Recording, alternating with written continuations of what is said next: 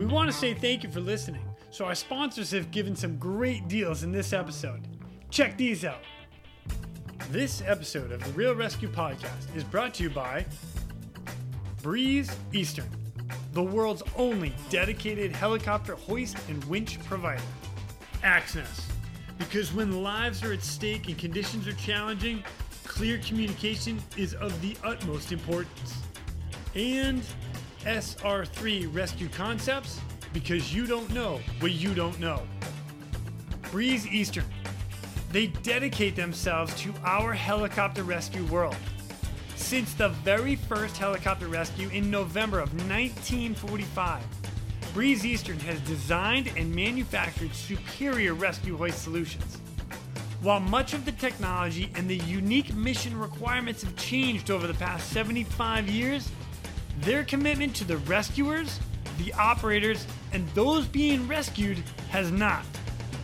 Contact them today by visiting them at breeze-eastern.com. The ASTerisk PNG wireless ICS system can bring cutting-edge wireless intercommunication system technology to any aircraft. The PNG system can be fully integrated into an existing ICS system or can be carried on and off as a mobile base station. They can go anywhere at any time on any aircraft. Plus, with the strongest and most robust waterproofed handheld on the market, this system can take a hit and keep working. Their wireless intercom systems are designed to enhance situational awareness through improved communication capability. This system brings superior noise canceling technology to eliminate rotor wash and engine noise from your ICS. The ASTerisk PNG wireless system is currently deployed in more than 1,800 public safety, air ambulance, and search and rescue aircrafts worldwide. I have personally used the ASTerisk system in 4 different countries and on 5 different airframes. It is awesome. If you want more information, contact them today at ASTerisk.com. That's AXNES.com. You just make sure you tell them Quinny sent me. And SR3 Rescue Concepts is a training company that can help with your helicopter training, a standardization and safety check, or maybe just an audit or an FAA refresher. They are here to bring your agency up to date with the most current techniques, rules, regulations, and equipment. The training staff is awesome. With a certified flight instructor pilots, experienced crew members, which I am happy to say that I am one of them, they offer training in rescue, medical, tactical, firefighting, ground operations, and night vision goggle use. SR3 is also partnered with Petzl to assist with personal protective equipment and the highly specific Lazard. SR3 also goes beyond the helicopter world as they provide high-angle rescue training and tactical medicine training. Contact them today at sr3rescueconcepts.com or over on Instagram at SR3_rescue.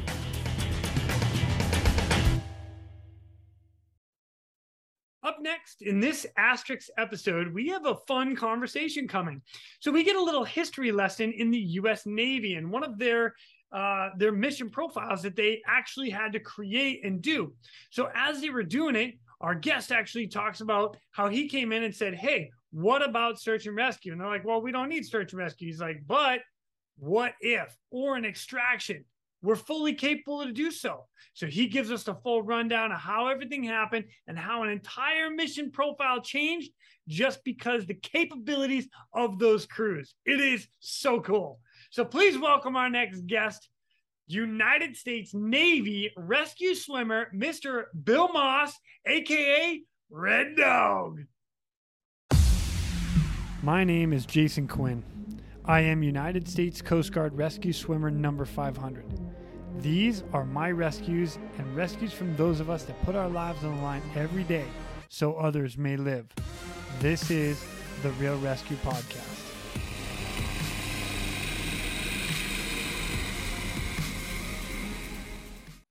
Ladies and gentlemen, welcome back to the Real Rescue Podcast. Today, we've got a guest who's coming back to us.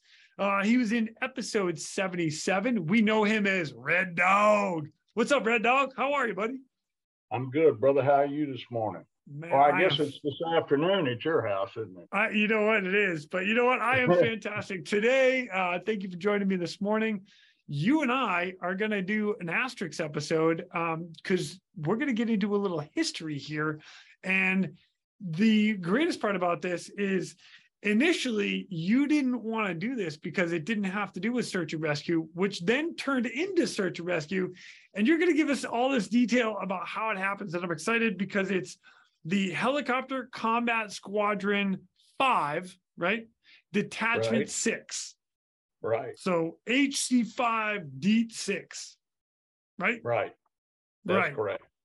Awesome. That's correct. So the greatest part about this is, and everybody knows, I was not a Navy guy. So I don't really actually know any part of this, which is exciting for me, just so you know. Yeah. You're close enough, brother. Man, puddle jumper. I don't go past my knees. Come on, Red Dog. What they say, you got to be tall, right? That's right. Oh man. All right, Red Dog, if you don't mind, just give us a little rundown. Like what are we getting ourselves into with this one?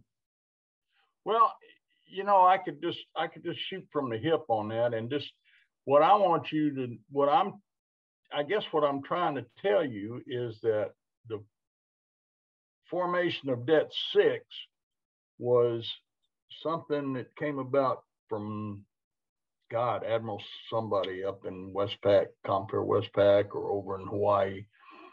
And we had human intelligence on a ship that was mining the Straits of Hormuz. This is 1985. And that caused some concern. Internationally, it caused concern because that was the main oil route through the Hormuz and the North Arabian Sea, etc.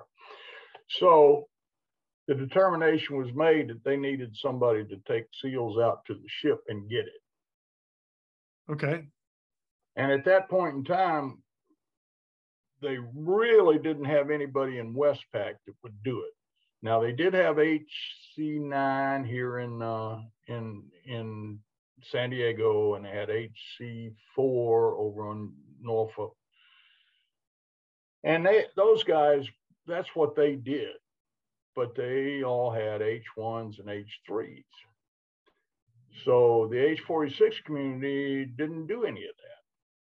So the question was raised is, could the H-46 community, forward deployed H-46 community, take care of that, do that mission? And of course, everybody, the skippers, all say, oh, yeah, we can do that. Well, they forgot to ask the guys, you know what I mean? Yeah, the guys that are actually going to do the job. Oh, yeah, those guys. Yeah. How often does that happen? Oh, yes, all the time. Well, they said, yeah, we're going to do that. We can do that. And everybody said, oh, yeah, we can. So it was like, anybody ask anybody downstream? Well, so lo and behold, in October of 85, I had just gotten back off of Det 4, Vert Rep Det. I'd been gone 4 months, was kind of settling into the squadron routine. And I got my phone on my desk only rang about twice a year. So when it rang, I never answered it. I had a second class in there to answer that phone. I said, you get that phone. So he said, Senior Chief, he said, it's the skipper. And I was like, oh, the one thing I didn't want to hear was it's the skipper. So I got on the phone, talked to him, and he said, come see me in my office. And I thought, oh my goodness. Uh-oh. So, you know, I'm just coming back off of Liberty calls in Subic, Singapore, Muscat, Diego Garcia, and Fremantle, Australia. And I wanted to know what he knew, you know. So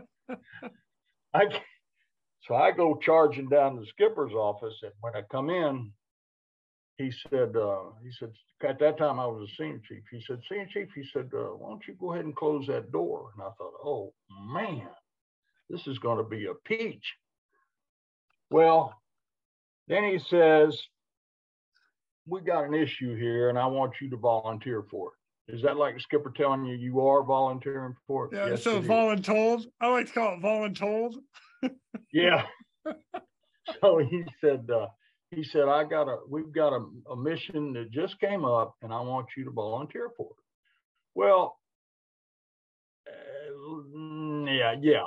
It wasn't like there was any hesitation. I said, sure, because I didn't care. And I mean, 46, I love that machine. And I just didn't care. Okay, what is it? And then he told me what it was. And I said, phew, that sounds like the most fun you can have with your clothes on. You know what I mean? And he said, well, he said, I need a second crewman to go with you. And I said, well, sure, pick this one individual. Right away, he said, not going to happen. I said, okay, that's fine. I'll just go down and we'll get all the crew chiefs together and we'll get one to volunteer. And I went down and we had like 13 crew chiefs. One thing about HC5, most of those guys came out of the HC community, HC11, HC3, and they were very NATOPS oriented, not very out of the box. And I'd come out of, you know, one of my claims to fame was I did a couple of repeat performances, but every time I tried to change platforms, I went to a different airplane every time when I transferred. So I had, I don't know, maybe 600 hours in 46s. And I'm down there talking to guys with like 5,000 hours in them, you know, but they'd never been anywhere else. So, and they were all very NATOPS oriented. So when it came down to the rubber meeting the road, nobody volunteered because they didn't like the fact that there was one crew chief, 2 pilots, NVGs were involved without training, fast rope, all of that. Yeah. No, and all of it at night, 0400 in the morning, you know? Yeah. So they said, no, we're not doing that. So I went back up to the skipper. I said, Skipper, I said, I can't get anybody to volunteer. He said, well, do you think your guy will work? I said, I know he will, because he and I were on deck together. He was a bad actor in the squadron, but when I had him out on deck, he was a great guy, good crew chief, ex-Marine, new guns, all the stuff that we were going to be doing. So he said, okay, but you're the one that's got to control him. He was kind of a wild child. So I said, that's not a problem. So I got with him and he and I discussed it. And I told him exactly. I said, your butt is on the line, brother. So you need to do what I tell you to do. And when I say it, you do it. He said, okay, it's done. I want Roger that, Chief. Huh? Yeah. Yeah. May I have another? Yeah. Yeah. So he said he'd take the job. So he was my second crewman. Now we got pilots that volunteered.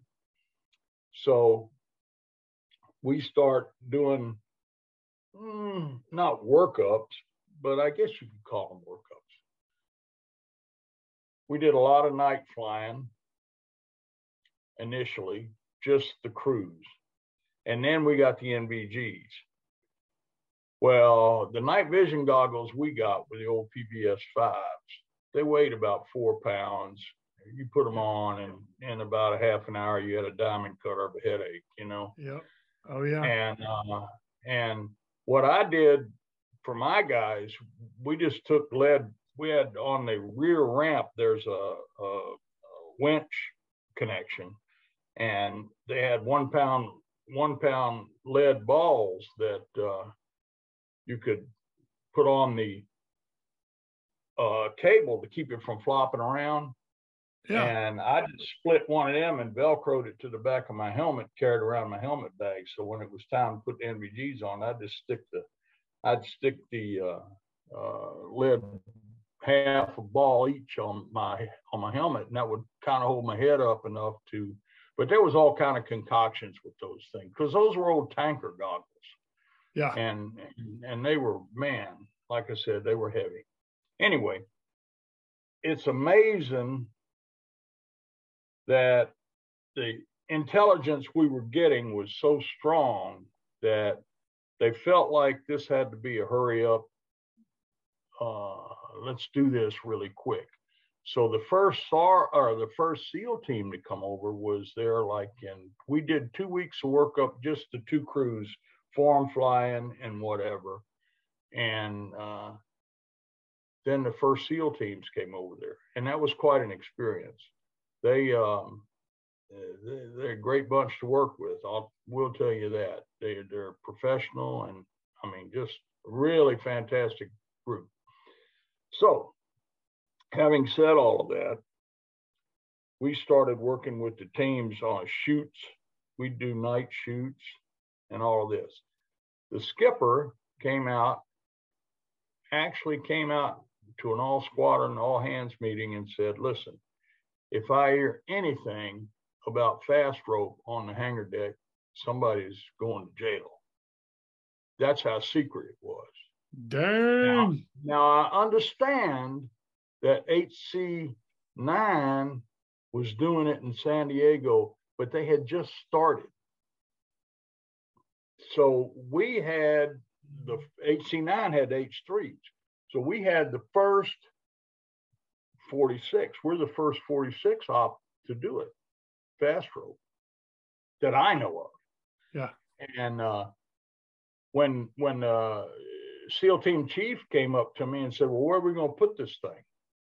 I said, well, and we talked about it. Finally, we decided that we would put the fast rope on the hoist and have a safety rope that went to the arm in case something happened to the hoist. It would not drop the rope. Okay. And there were two fast ropes. There was a 40-foot fast rope for on deck fast roping, and then there was a 90-foot that the SEALs hated but that's what we had to use for if it had a container ship. If it was had containers on the deck, we had a 90-foot rope that we used. Anyway,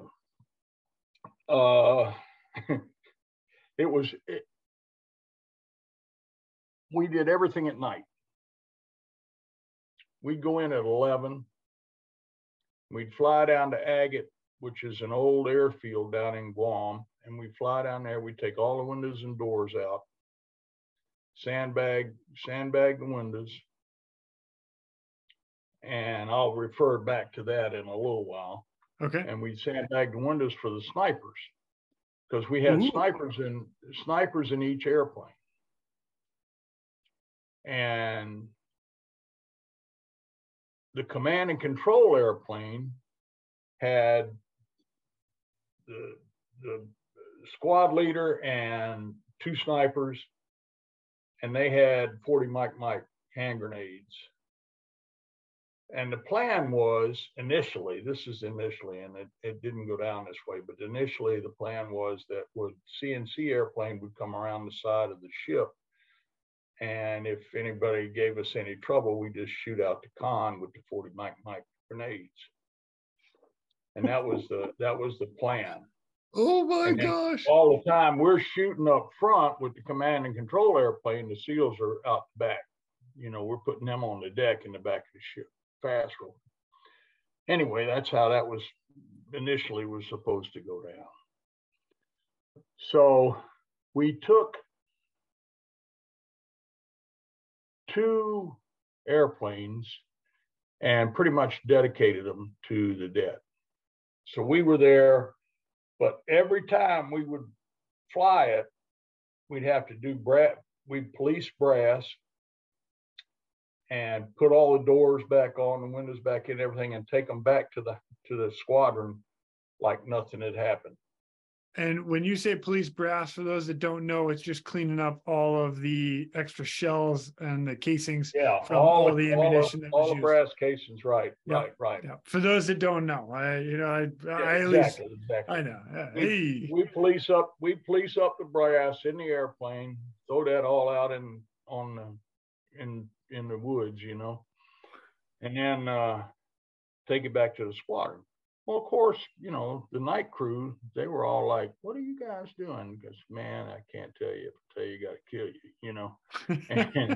And they're like, what are you doing? So finally, I had this maintenance material control officer, I think he was, comes up to me one day, and he has a Ziploc bag with about 5 empty casings in it, brass casings. And he dropped them on my desk. And see, he was so mad because he didn't know what we were doing with his airplanes. As the skipper said, nobody knows.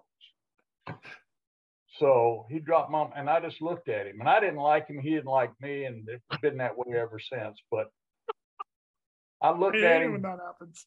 I picked up that bag of brass, and I walked down to the skipper's office. I walked to the skipper. I said, Skipper, Mr. I won't say his name, said he wanted to know where these came from. And I dropped the brass on the skipper's desk. Skipper said, Sergeant Chief, will you excuse us? And I left. We didn't hear anything else about it. I'll tell you that. Oh, when you got the skipper on your side, that's all good. And that's how secretive it was. It was, wow. You guys throw covert and black op and all that around, you know, and those are just words. But when it really is covert and it really is a black op, it really is. And people don't know what you're doing, and they all want to know, and you can't tell them. So we did one or two fast rope evolutions on Guam with each team that came through. I took care of team 1, 3, and 5. And so with each team that came through, we did a fast rope evolution in the daytime so that they get used to the op. And we did it just like we were going to do it on the boat, you know, but we did the approach into the airport, not the airport, but the old runway. Yeah. And then after about 2 weeks, the team would depart, and we'd still continue to do night vision goggle training and all that, you know, keeping up to date. And then after about 2 weeks, we'd go down to Subic. And that was where we would do the major gun shoots and all of that. And we'd take 2 airplanes out of whatever detachment was coming through there. And there's another thing. We had an issue, and I won't say what squadron it was, but it was a 46 squadron from the West Coast. And how this whole thing was supposed to work. They would identify the ship. The name of the ship was the Iran Ajar. And they would identify the ship. They had a C5 at Hickam Air Force Base. Hickam would say, launch the C5. They would fly to us. We had a 2-hour window that we were on, and they would fly to us, pick us up in Guam in our cruise box, and then fly us to Subic. We'd pick up the Connex with the SEALs and fly to Masira, Oman. And then from Masira, we would take whatever ship had 2 H-46s on it. We would fly out and take their airplanes. Well, we did a practice run in Subic with a squadron from the West Coast. And I knew the maintenance chief. So we roll up to the boat. They're tied up at Subic. We roll up to the boat with, 20 SEALs, 2 crewmen, and 4 pilots. And we go up on the JOD deck, say, here, we're taking your airplanes. Oh my God. That ain't happening. So the deck officer in charge comes down, and he's screaming and yelling on the quarterdeck about, you ain't getting my airplanes, you got to test fly them, yada, yada, yada, yada, yada.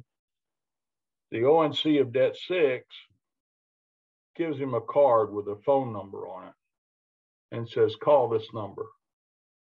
So he hops up to OOD shack, makes a phone call. He comes back down and said, give them whatever they want.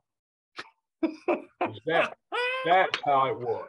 And that's that's how to get a job done. Oh my gosh. Well, in the interim, while all that was happening, I went back aft and talked to the maintenance chief, and I said, Dan, I said, nothing's going to happen to your airplanes. There'll be no time on them, nothing.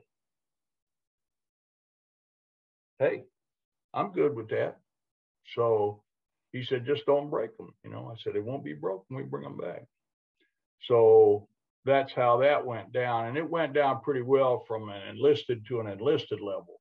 But some of them lieutenant commanders didn't have quite grasp on it. You know what I mean? Oh, yeah.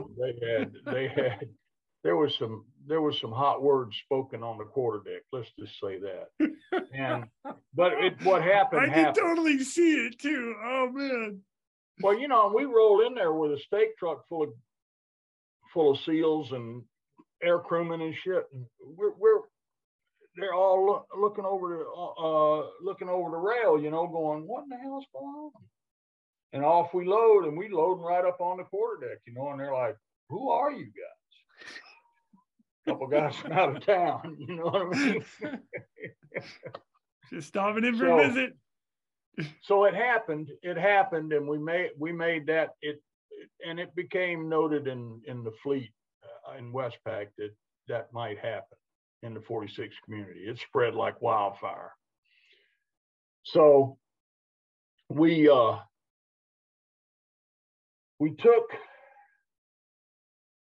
2 or 3. Well, it was 2 weeks. We'd go down there for 2 weeks at a time at the end of each cycle of each team. In other words, team 1 at the end of the team, before they deployed to Westpac. So, and at the end of that cycle, we'd work with them, and then they would know if it came up, they would know what the procedures were and how we were going to go about doing this. Okay, now I'm going to tell you about how the SAR part of this came about. Love it. I'm engrossed in this already. Having said that 20 minutes worth of whatever, we go to our first meeting with the commander of NSW-1, I think. Anyway, he holds a meeting for this evolution. And we're all in there, team 1's in there. I'm there, all my people, we're all standing around, sitting down, whatever. And the command master chief, who was a really good guy, he was like a legend in the teams. Well, he and I hit it off just almost instantly. And he says, as during the course of the brief, the commander says, well, okay, these guys, we're just somebody just came in off the street. He said, these guys are just going to take you guys out there and drop you off and leave. And I looked at the master chief and I went, what? And the commander said, well, y'all are just the delivery guys. I said, whoa, time out. I said, Commander, can we kind of have a sidebar, me and you and the master chief? Yeah, you can do that. And then he went on with some other stuff, team stuff, and then he said, okay, you guys all go. The rest of you stay. So we go into a sidebar with the commander and the master chief and myself. And the master chief says to the commander, you ought to listen to what Red Dog here's got to say. He said, he makes a lot of sense, and we're going to need it, because this was one of the first times the H-46 flew over the horizon. We're going out of town. We're going out of town, So if anything happens, somebody decides to give himself up for 72 virgins, we're gonna have to be there to pick them out of the ocean. Yeah. And we have that capability. The guy didn't know it, the commander. He was like, well, yes, sir. We are a search and rescue combat squadron.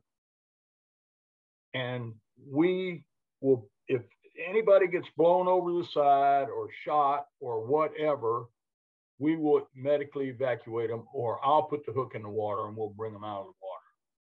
We have that capability on both the airplanes and the crew chiefs to do it. Well, that all of a sudden, everything changed. Now, instead of being just the delivery guys, now we're an integral part of the team because of the SAR effort. Love it. Love it. Capability. So now it's like, well, I guess we need to get you guys, cranked up on the weapons and all that. Yeah, probably. Because we had guns all over the airplane. I mean, they had M16s and all kind of stuff. So I get on the horn and tell the boss back tell my boss back at thing, I'm not coming back for another week. Subic. I'm in Subic. I'm working the range. And we went every night at midnight and shot and did quals. Wow. Every night from midnight to 4. And you never picked up any brass down there because the next night it'd all be clean because the negritos would come from Subic and pick all the brass up, make ashtrays and cigarette holders and stuff like that. I mean, but anyway, so it was a good evolution for me. I qualified on like 4 different weapons the first week. And oh my gosh. The only one that I didn't qualify on was the sniper rifle, which was 50 cal. Yeah. And I want you to know, when that weapon went off, it sucked all the air out of the airplane. I'm sure it did. Man, it was an amazing airplane, or amazing gun. And part of the story is the guy that was the head sniper, and I can't remember his name. He was written up in All Hands or something. Up until Chris Kyle, he had the longest hit. It was like 1,700 yards or something. Up until the Canadian guy in Afghanistan and Chris. Wow. And they waited like 5 days in the jungle for this guy to come by on the Ho Chi Minh Trail. It was he had quite a story. Jeez, So, man, that's awesome. All right. Now let's talk about tactics. Okay. I like it. So we're going, the initial call for on NBGs, night form flying, no lights, 25 feet off the ocean and 100 knots. Jeez. And I want to tell you, if you're standing on the back of a boat and an H-46 is coming at you at 100 knots at 25 feet off, you won't hear it. As loud as that airplane is, you can't hear it. Once it pops up, then you get the whop, whop, whop. But if it's just coming at you, you cannot hear it. My skipper, oh, that's BS. No, skipper. Come on down. Because we had a bunch of MSC boats. Well, we had 2 that we were working with down in Philippines. And I took him out on the boat one night. And he was amazed because we're standing there talking. Next thing you know, whop, whop, whop, whop, whop. And the boys were over the top. They were up over the neck. The skipper was like, okay, Red Dog, I got you. But anyway, it was really, really quite an experience. So part of that form flying, especially without lights, was kind of freaky. Everybody was like, well, how are we going to do this? So we had a meeting, just a regular briefing. And I said, well, the winch on the ramp overhead has a hook. There's a riveted hook up there where the winch mounts when you're working off the tail. Why don't we put a chem light there and a chem light on each side of the ramp to give a triangle? Could you work with that? They were like, boing, yeah, we can do that. So that became, we did it that night, and it worked really good. So wow. Chem lights became a part of the pack out, you know. Something so simple. It's just, yeah, well, and you know, you can't see it from the front. Right. That's the thing. It's all in the back. So the night watchman on the ship, he's not going to see anything. Yeah. And all he's going to hear is the 12 SEALs hitting the deck, you know, after they shot him. But so we worked on that form flying for a while. It was quite something. We have to adjust. See, we didn't have any training on the NVGs. We didn't have what they call a blue cockpit. So what we had to do was turn the lights all the way down, or almost all the way down on the dash. And then the pilot, his head was outside the cockpit all the time, meaning he wasn't looking at gauges or anything. He was flying the airplane. Right. And the co-pilot would adjust one eye to read the gauges and the other eye to look outside. Crazy. It was crazy. And it worked. Of course, after about, you just couldn't put them on and ride around with them all night, you know, because it just kill you. Your headache, terrible. So, but another good thing about it is once you got the vectors to the ship, at about 5 to 6 miles, you could pick up the bioluminescence. You could pick up the wake of the boat. Oh, yeah. And it was like an arrow, you know, you just flew right up the wake, man, at 25 feet. That's right, because everything's illuminated even more on goggles. Exactly. Like, wow, hey, look, I've got a light path. You know, it was like, wow, you know, that's the longest runway I've ever seen in my life. Yeah. So we learned a lot doing all of this because we were experimenting with it most of the time because, hell, nobody had ever done it before. So we're putting 12 SEALs on the boat at about 20 knots, maybe, give or take. Well, what would happen is we would fly up the wake, and at maybe 100 feet back of the ship, we'd do a pop-up. We'd pop up to a 70-foot side flare and skid right across this. And the only call that I made, I would stand in the door, and I got 12 SEALs behind me, the first one holding 40 foot of rope. The rest of them, testosterone so thick you couldn't cut it with an axe. And I would make one call. I'd look down once we slid over the deck sideways. We're at 70 knot side flare. We slide over the deck. I'd say, I've got the deck, and I'd step out of the way. The SEALs never looked down. The guy would throw the rope out and be on the rope, and they would be boom, boom, boom. I could put 12 SEALs on the deck in 12 seconds.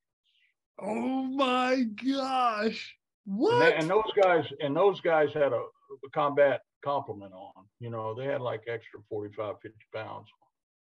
Jeez, oh man. In 18 months, we had one accident, and a guy broke his leg. But landed on the rope, or just a bad landing? Well, I hit the deck. He hit the deck, and a guy came down on top of him, and he broke his leg. So, hey, that's the way that's the price you pay. But we were, everything we did was we kind of aimed it all at safety, but you had to work a little bit out of the box sometimes. You know what I'm saying? Oh, yeah. Yeah, absolutely. So the fast rope delivery of SEALs on a moving vessel was something that nobody had ever done before.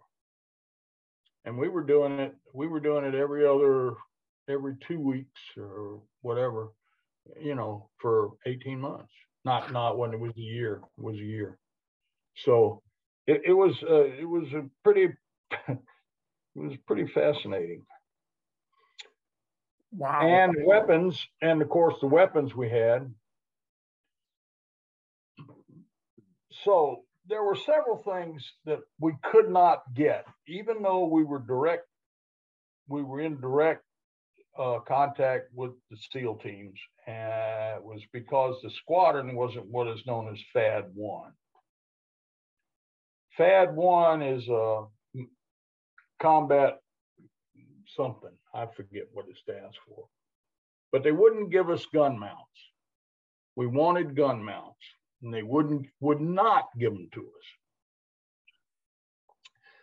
So we were at Subic for one trip, and the Marines were down there from one of the Japan squadrons or Okinawa, and they crashed an airplane out by Grandy Island, which is not far off Subic Bay, the base, and salvaged it, brought it in, and put it on the hangar deck at what they call the HSL line. So I go down there and I'm looking at it, and damn if it didn't have gun mounts in it.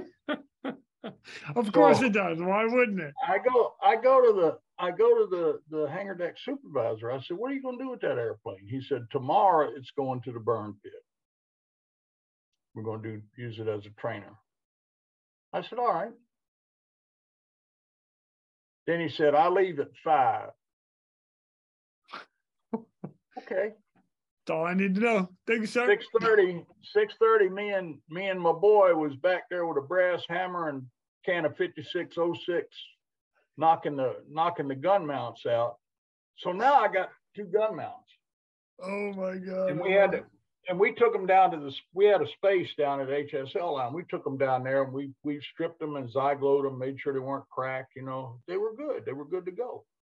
Well, they were just going to burn them tomorrow, so hey, we took them and kept them down in the space, zyglowed them and then painted them. And, we got them fixed up. Well,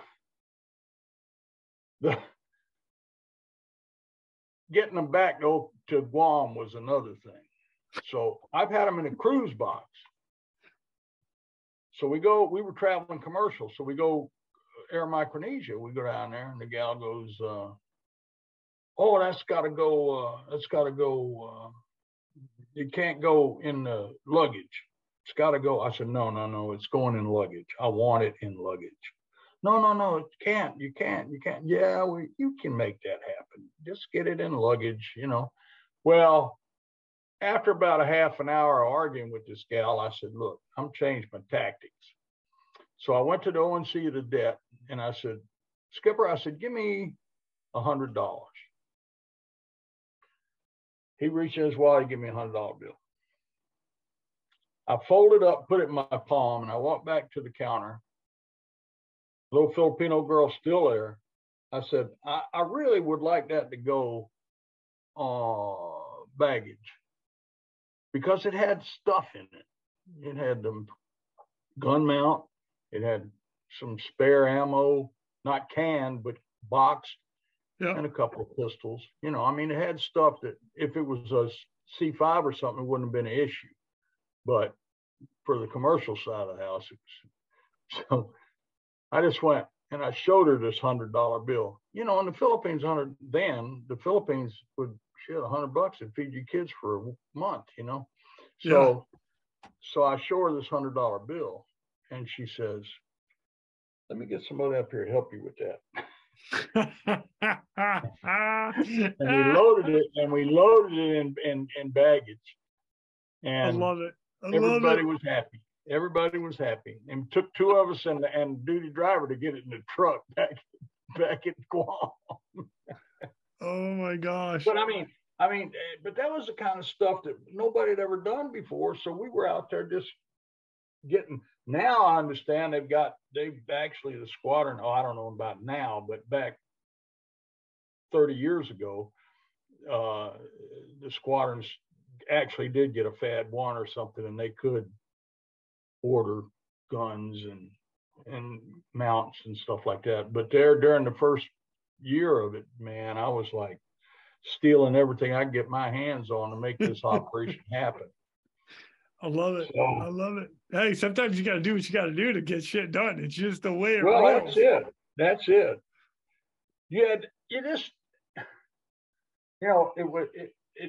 It was so good to work in a new environment.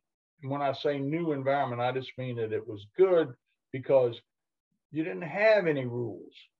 You had to make your rules. And that's like what we talked about before about thinking outside the box. You know, you got to think outside the box sometimes to make the box work. So, and that in effect, I will tell you that we never got the Irana jar. Oh, all the training up to that point. Yeah. We never got it. The 160th SOAR got it. The Night Star gun. Well, and they just happened to be in the right place at the right time, and the intel was correct. And I actually talked to the guy that fired the first shots. Yeah. And then we talked about the tactics involved and everything that they did. They were doing exactly like we trained to do. So we kind of laid the ground. Awesome. We kind of laid the groundwork for all of that. You know what I mean? Awesome. He didn't have a big. He was driving a small bird when he fired the first shots. Define small bird. They just went in, 53 OH 530 or whatever it is. I forget the Loach. Okay. Armed Loach. Yeah. Wow. And that was what he was the first one on the scene because he was littlest and the fastest. That's what he said. So he got to shoot first. But yeah, that was awesome. That pretty much is the story. I don't know if you have any questions about any of it, but most of it is all, you know, most of it is all just, hey, we went out, they gave us a job to do, and we did it.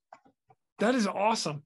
What I really like is, you know, like when you guys come in, and I actually see this a lot, even now today, with people don't understand the full capability of some of our crews, whether it's rescue crew, whether it's, let me speak rescue crew specifically. And, you know, because we can go out and do, and this is, I'm going to put my foot in my mouth here in a second, but it's weather dependent. It's, you know, pilot dependent, aircraft dependent, you know, all these factors that come into play. So we're not just going to roll out and 0 to next to some mountain and start hoisting at 11, 12, 13,000 feet. We're not going to do that. However, the training that we do and everything that we encompass to try to maximize our capabilities, mountain rescue, urban rescue, water rescue, sea, river, lake, boat, small boat, big boat, you know, like there's so much. And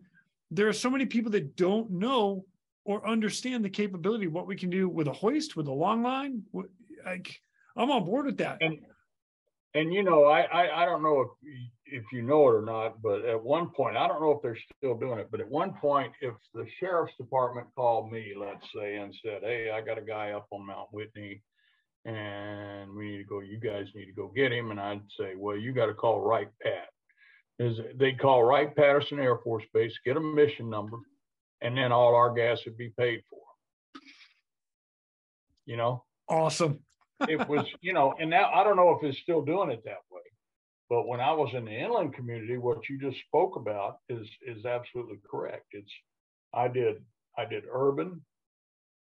We trained. I never did an urban, but we trained for an urban, and that's out the window in a Stokes and 700 foot a minute climb to the left. Game on. Going across the street into the other building. You know what I mean? Yeah. So we did that. We did, of course, high mountain rescue, snow, hoisting, rappelling, you know, all of that was all inclusive.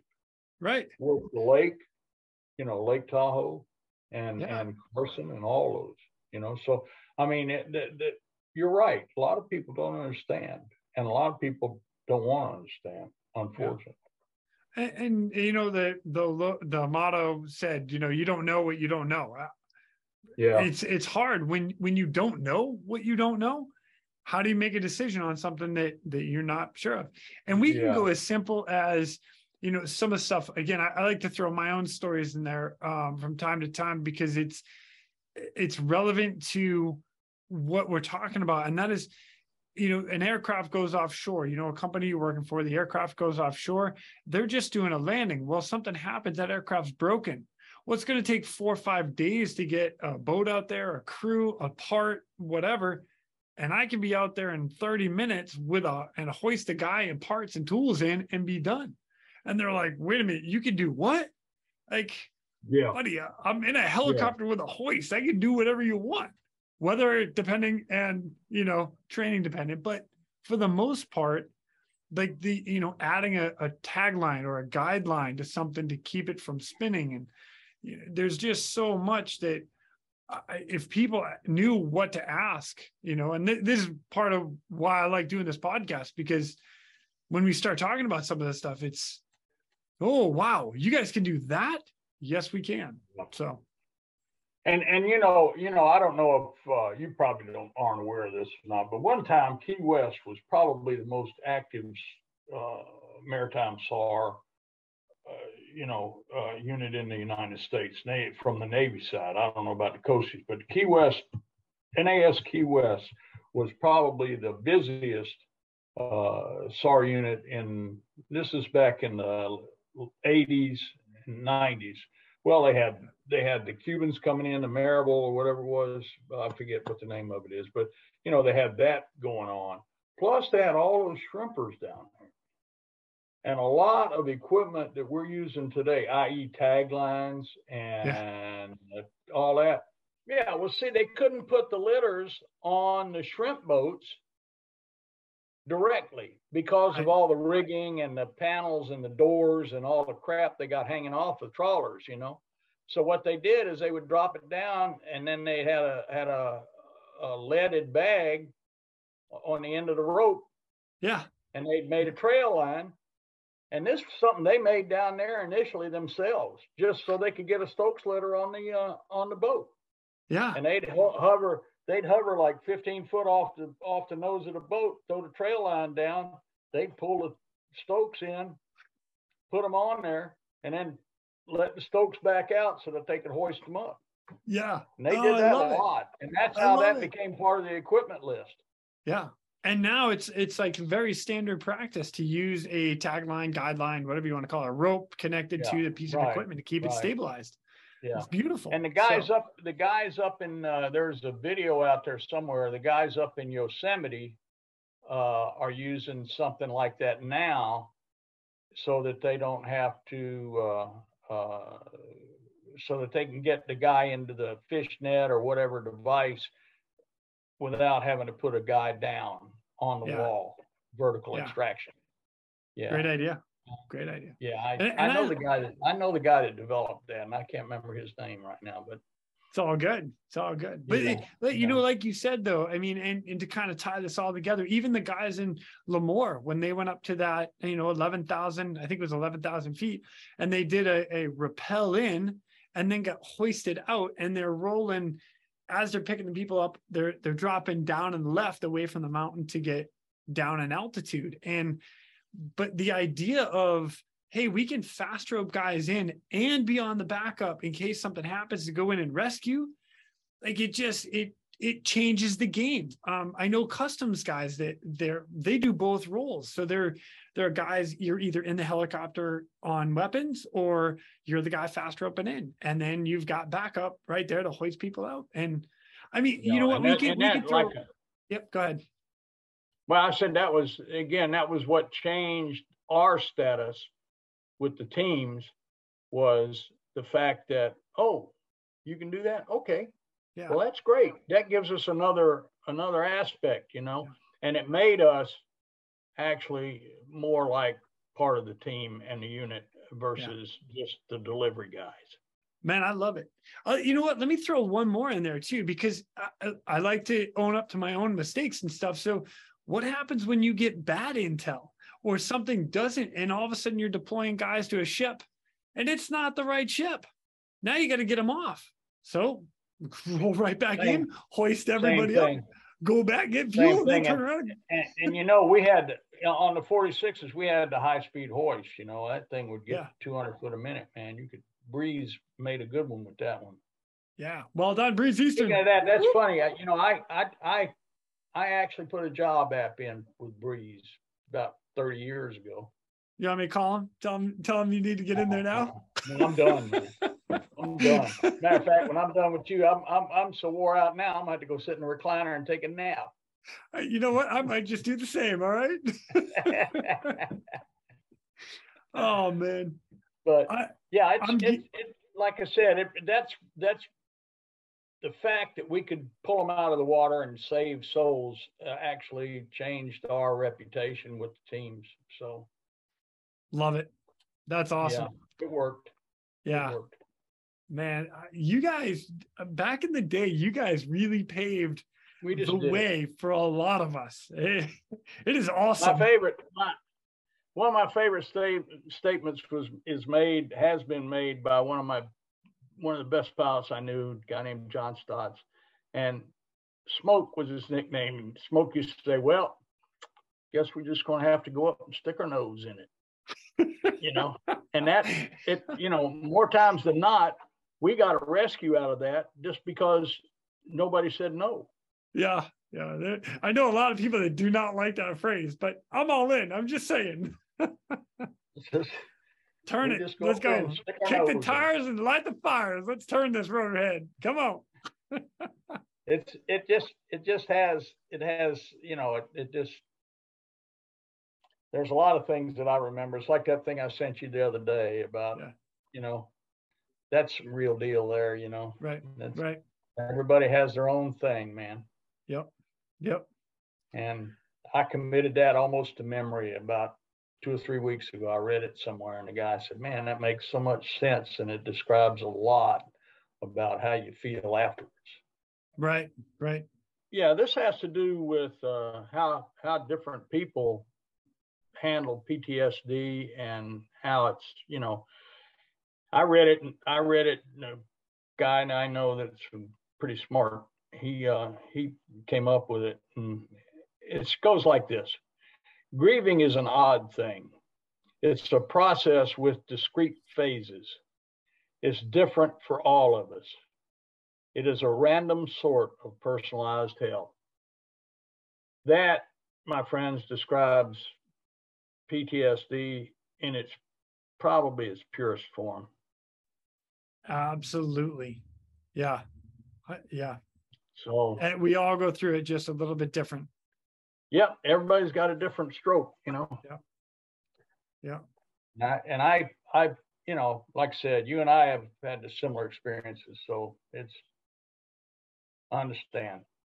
Yes, sir. And it is. Yeah. And you got the type A personalities that all Sark crewmen are, We ain't gonna tell nobody. Nope. Who's gonna tell? You know what? And the boys are looking up to you and shit. Yeah. You gotta tell them. Yeah. You gotta be that dude. You gotta be that guy. Yeah. Oh, I love it. I just go out and run 3 miles. Be done with it. Yeah, that's it. Right. But anyway, I'm just gonna go clear my head. Yeah. Get my mind right. Yep.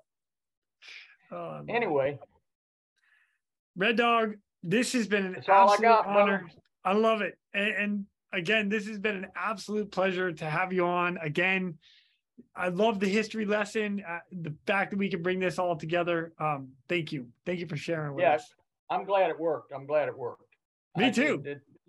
I have to tell you, there's debt in the 46 community. Det 6 was kind of a lot of people didn't know what it was, so they made stuff up, and there was a lot of stuff going around. And I actually met at NHA this year. I met one of the ex-skippers, and he didn't even have the true story, so I had to send him the true story.